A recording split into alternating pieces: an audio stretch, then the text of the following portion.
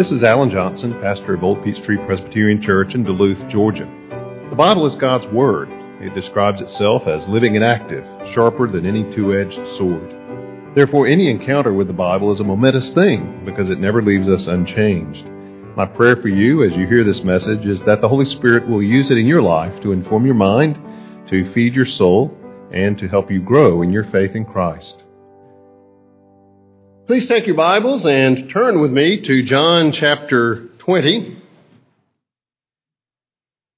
John 20, we are looking this morning with our sermon text at John 20, verses 24 through 29. Hear the word of the Lord. Now Thomas, one of the 12, called the twin, was not with them when Jesus came. So the other disciples told him, "We have seen the Lord." But he said to them, "Unless I see in his hands the mark of the nails, and place my finger into the mark of the nails, and place my hand into his side, I will never believe." 8 days later, his disciples were inside again, and Thomas was with them. Although the doors were locked, Jesus came and stood among them and said, "Peace be with you." Then he said to Thomas, "Put your finger here and see my hands, and put out your hand and place it in my side. Do not disbelieve, but believe." Thomas answered him, "My Lord and my God." Jesus said to him, "Have you believed because you have seen me? Blessed are those who have not seen and yet have believed." Let's pray. Father, open to us your word, a word given by your Holy Spirit through human instruments, yet preserved for us to the present day. Father, as we come to this passage, we come not merely to the words of John, but to the Word of God. Pray that you would teach us from it. For we ask it in Jesus' name. Amen. His name has become part of our language, although not by itself. It has become part of our language with a word that precedes it, an adjective, an unfortunate adjective, really, doubting Thomas. I looked him up in my trusty American Heritage Dictionary, first edition. And sure enough, there he was in the dictionary right between doubtful and doubtless. Doubting Thomas, one who habitually expresses or feels doubts, after St. Thomas, who doubted Jesus' resurrection until he had proof. I think Thomas would be horrified. Think about it. Why single this man out and label him as doubting?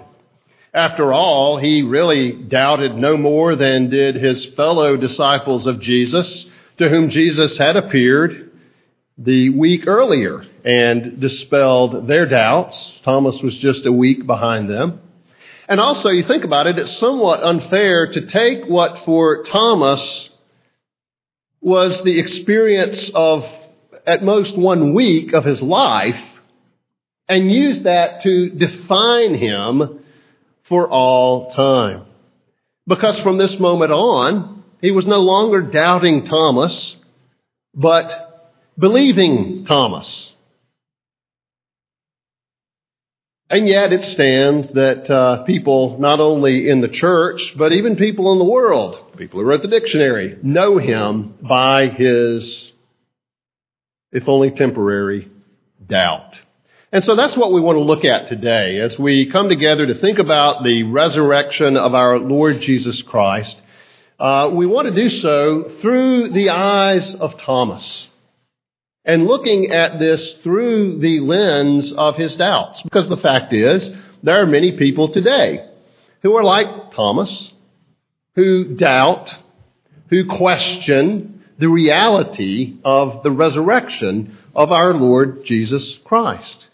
And so it's worth taking a look at that resurrection through the eyes of doubt, through the eyes of Thomas. So what I want us to do this morning is we look at this passage that describes Thomas' encounter with the risen Lord as to look at the need for evidence that he had, that we have, look at the abundance of the evidence for the resurrection, and then look at the appropriate response to the reality of the resurrection of Christ. So first of all, let's think about this need for evidence. Our passage begins with Thomas, who's one of the 12, called the twin. And the first thing we learn here is Thomas was not with them when Jesus appeared. And we have the story of that encounter with Jesus in verses 19 through 22, just prior to our text this morning, where that very evening, the evening of the third day after Jesus' crucifixion, the evening of that day when reports began to be circulated that Jesus had been seen and certainly that his tomb was empty, that evening the disciples are gathered there, fearfully. They had seen what the Jewish leaders had done to Jesus, and they could only imagine what they might like to do to those who followed Jesus. They are meeting in a room. They're behind locked doors. And Jesus appeared to them. He says to them, "Shalom, peace be with you." And he showed them his hands, he showed them his side, and the disciples were glad when they saw the Lord. And they go back to Thomas and they tell Thomas, "We have seen the Lord." And in fact, the tense in Greek indicates it was repeated. They kept telling him over and over, "Look, Thomas, we have seen the Lord. We have seen the Lord." But Thomas did not share in their gladness. Thomas wasn't there. Thomas's reaction is vehement. It's adamant as he replies to them. As they told him again and again, he replies apparently each time, "Unless I see the marks of the nails in his hands, unless I place my finger into those marks in his hands, unless I can touch that wound in his side where that spear pierced him, I will never believe." What accounts for such a negative reaction? What accounts for such an adamant rejection of the witness of his fellow 10 remaining disciples? Maybe temperament. We learn something about Thomas as we encounter him in the Gospels. Thomas seems to be one of those people who is of a melancholic personality. Thomas reminds me a little bit of Eeyore. Remember the donkey, Eeyore, in the Winnie the Pooh stories. Good morning, Eeyore. Good morning to you, if it is, and I doubt it. Eeyore was sort of a gloomy, pessimistic character. Well, Thomas seems to come across that way in the Scriptures as well. Remember when Jesus said, "We're going down to Judea," back down to Jerusalem, back into the heat of the Jewish capital. And it was there that he was going to, along the way, raise Lazarus. And the disciples are aware of the danger Jerusalem represented, and Jesus is determined to go. And it's Thomas who says, loyally but gloomily, "Well, let us go that we might die with him." It was Thomas, when Jesus was talking to his disciples in John 14, who said, "I'm going to prepare a place for you, and I will bring you to myself there, and you know the way." And Thomas says to the Lord, "Lord, we don't know where you're going. How can we possibly know the way?" I'm guessing Thomas was the glass is half empty kind of guy. And then of all things, Jesus appears after his resurrection, the very evening of his resurrection, to the disciples, and Thomas missed it. Naturally. He wasn't there. People have been missing out when they skip the evening church service ever since. But Thomas wasn't there. He missed it. Now, that, again, may get back to temperament. We don't know. A lot of times people of a melancholic personality like that like to be alone. You know, the disciples had been severely traumatized by the events of the past few days, and perhaps they found encouragement and comfort from being together.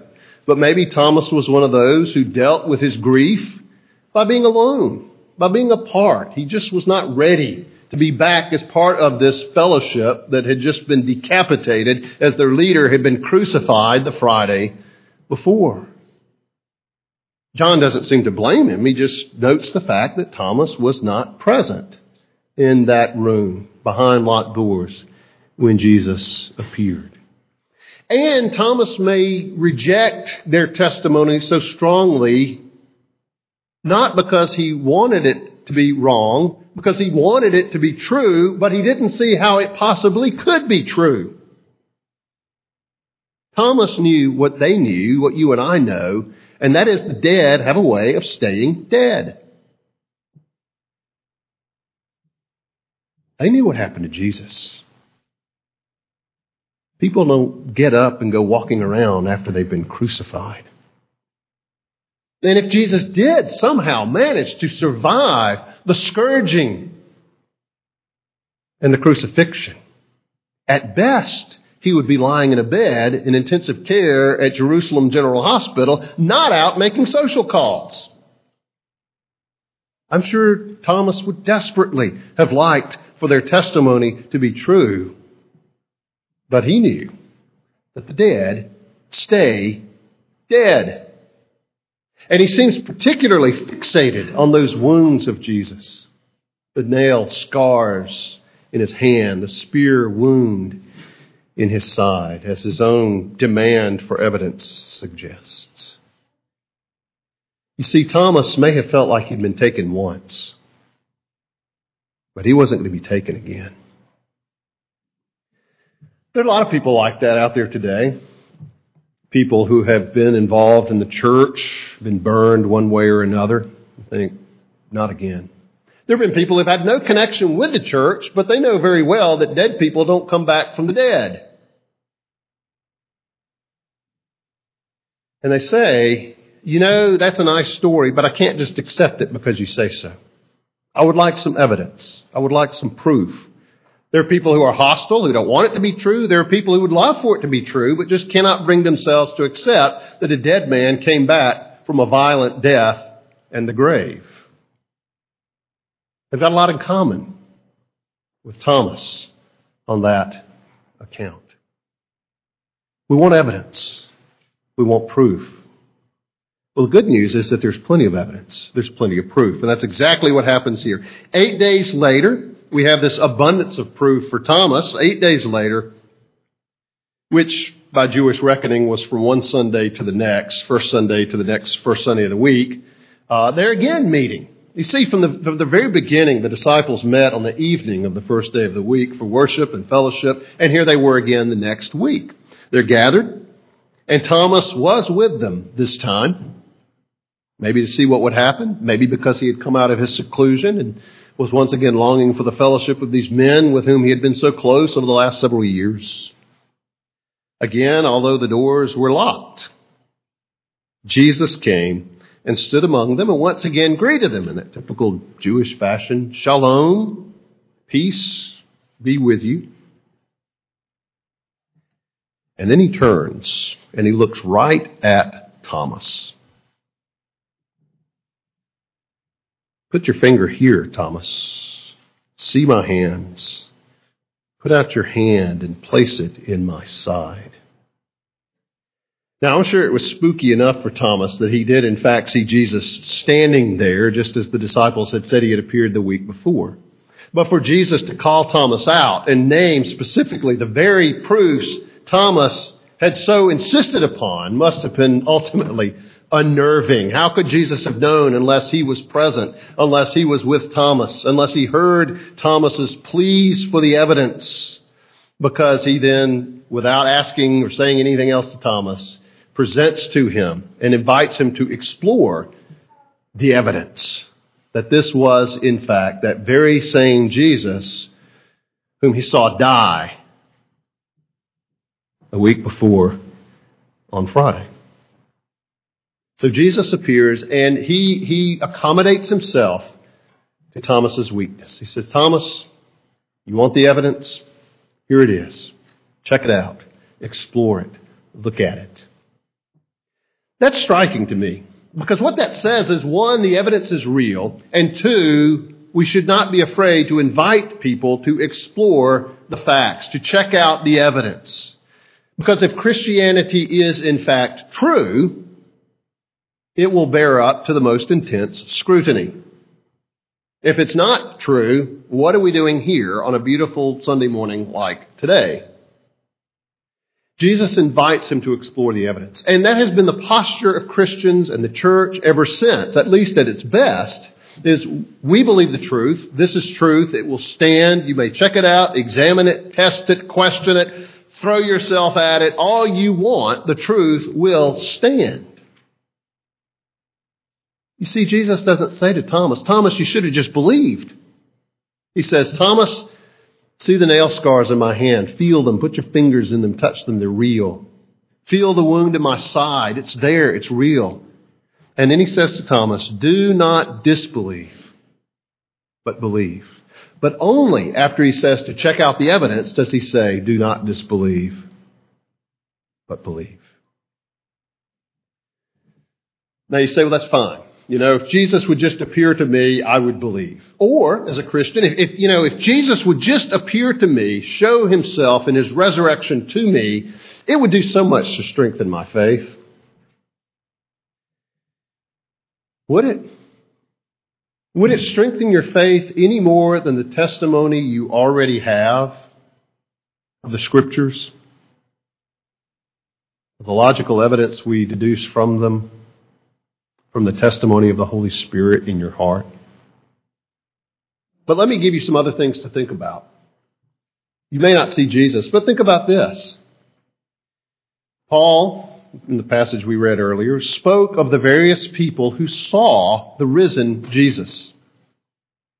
Various of his disciples, over 500 at one time. James, last of all, to Paul himself. Many witnesses who were still alive at the time Paul wrote who could have contradicted Paul if that were not so. No, Paul, you're wrong. People didn't see Jesus. Paul put that in print. He put that out there because he knew it was true. There were very many people who witnessed the resurrection.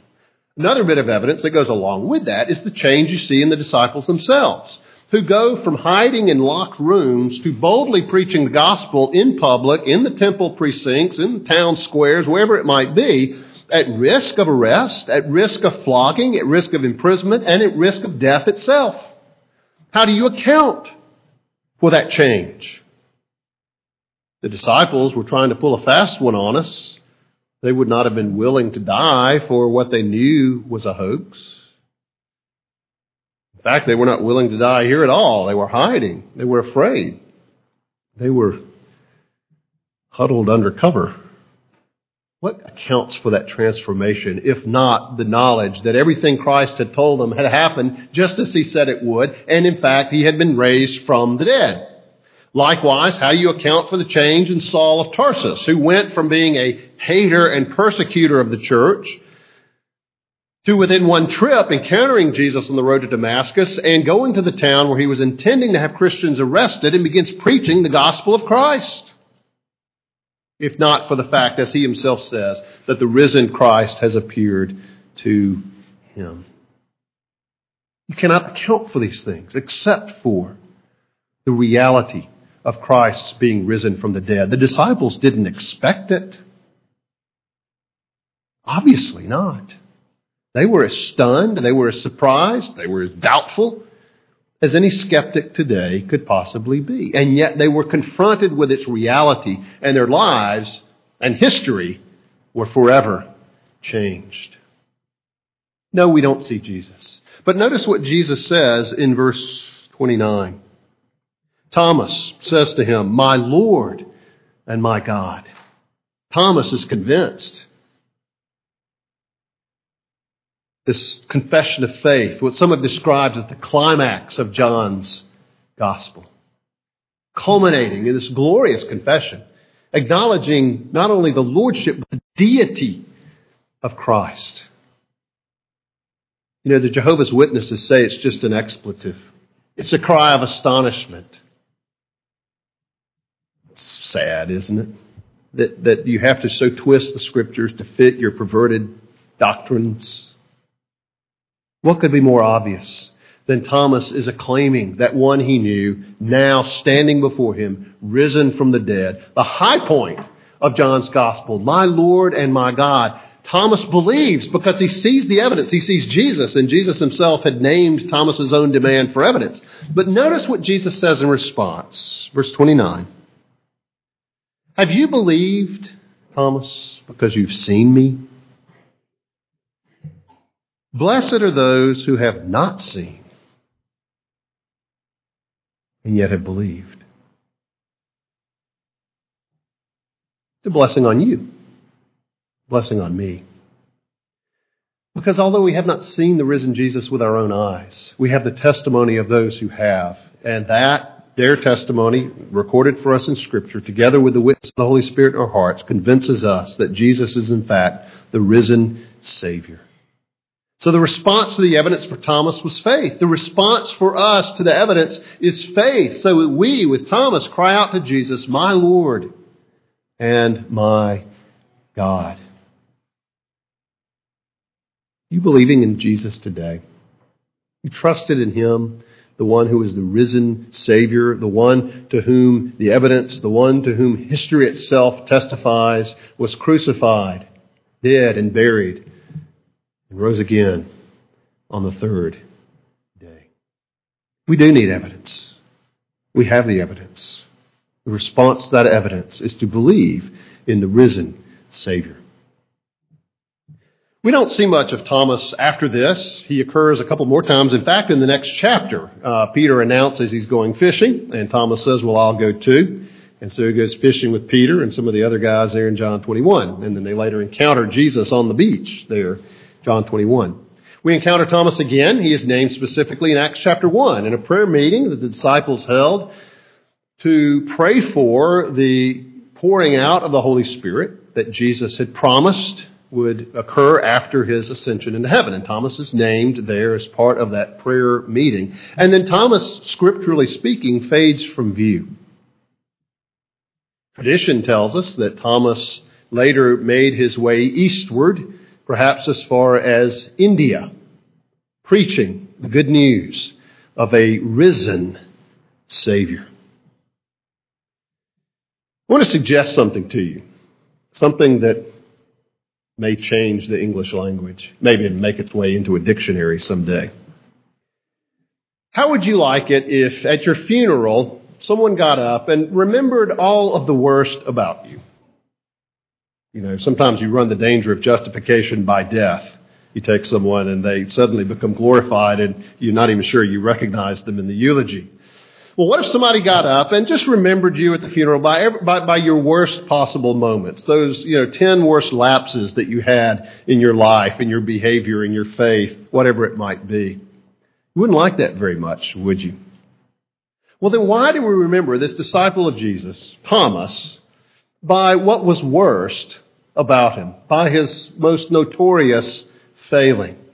I would like to make a suggestion to you. I would like to suggest that we no longer refer to this honorable follower of Jesus as doubting Thomas, but that from now on he should be known as believing Thomas, because he believed for much longer than he doubted. And if believing Thomas could be here today, I think he would simply repeat to you the words that Jesus spoke to him. Stop doubting and believe. Believe in a risen Savior. Let's pray.